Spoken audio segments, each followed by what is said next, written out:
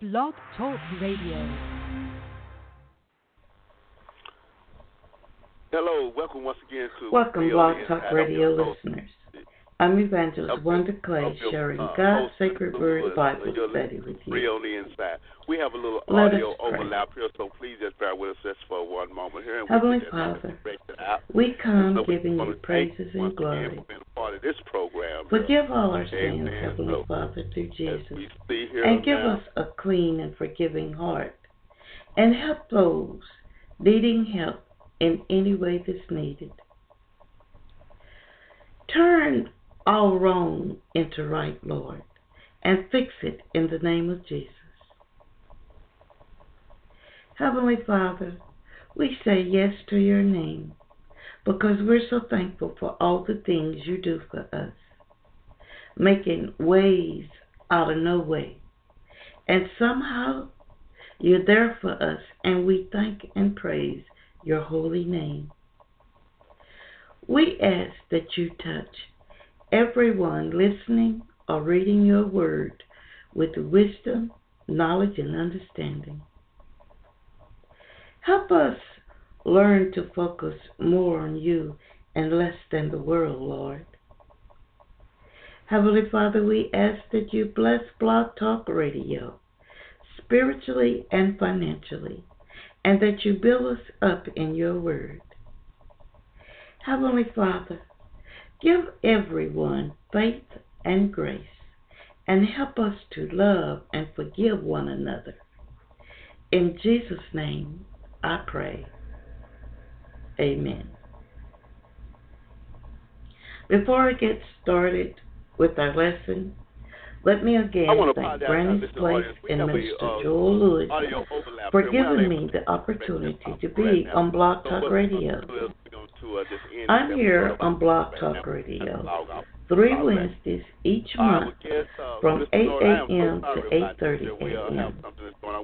Plus, you're welcome to visit our group on Facebook at Peace Keep God First. First is written 1ST.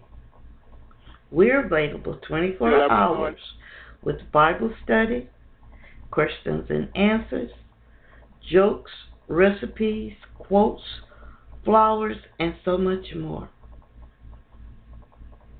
Now, due to time on Blog Talk Radio, I will give you some points and key verses on our lesson. Now, let us get into our lesson. Our lesson comes from 2 Timothy chapter 2.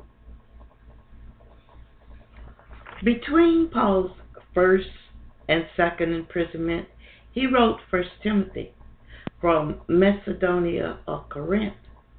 Then he returned to Ephesus as he had intended, where he left the books, and then he wrote to Titus.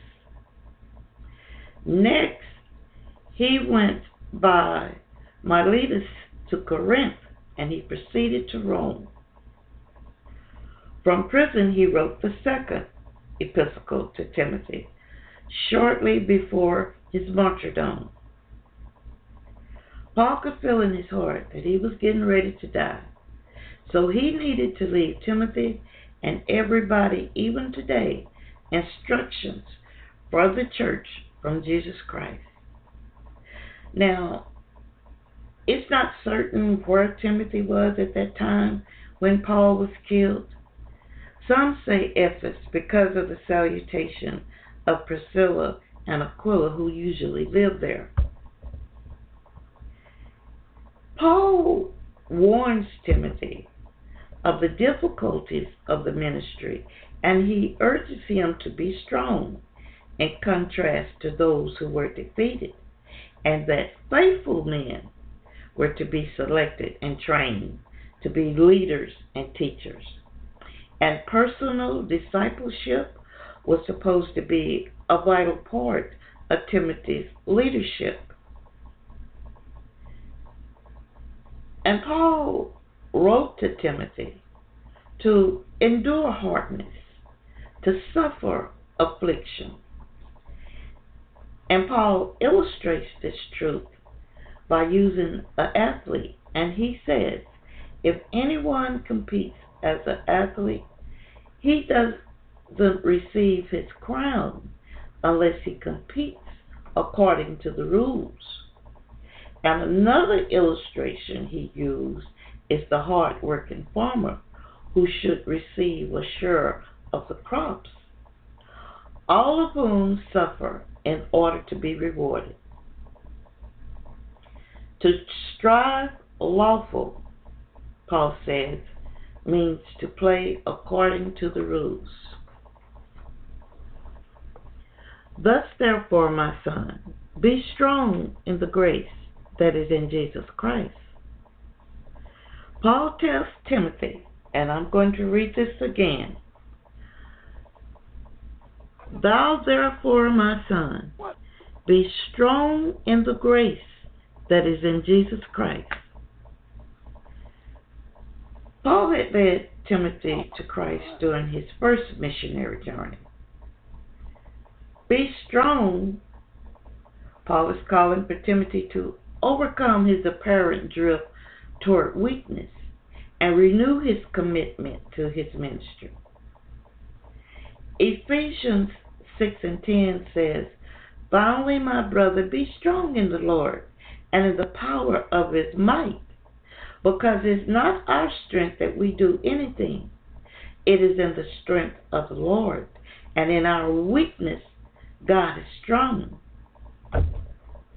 Now, Paul is what we call a good man in today's time, and no doubt he did enjoy the beatings and slanders that people put on him. He was rich in the Lord. The main reason for us going in God's house is to prepare us for the hereafter. And just as Paul said, there are good and bad people in the church.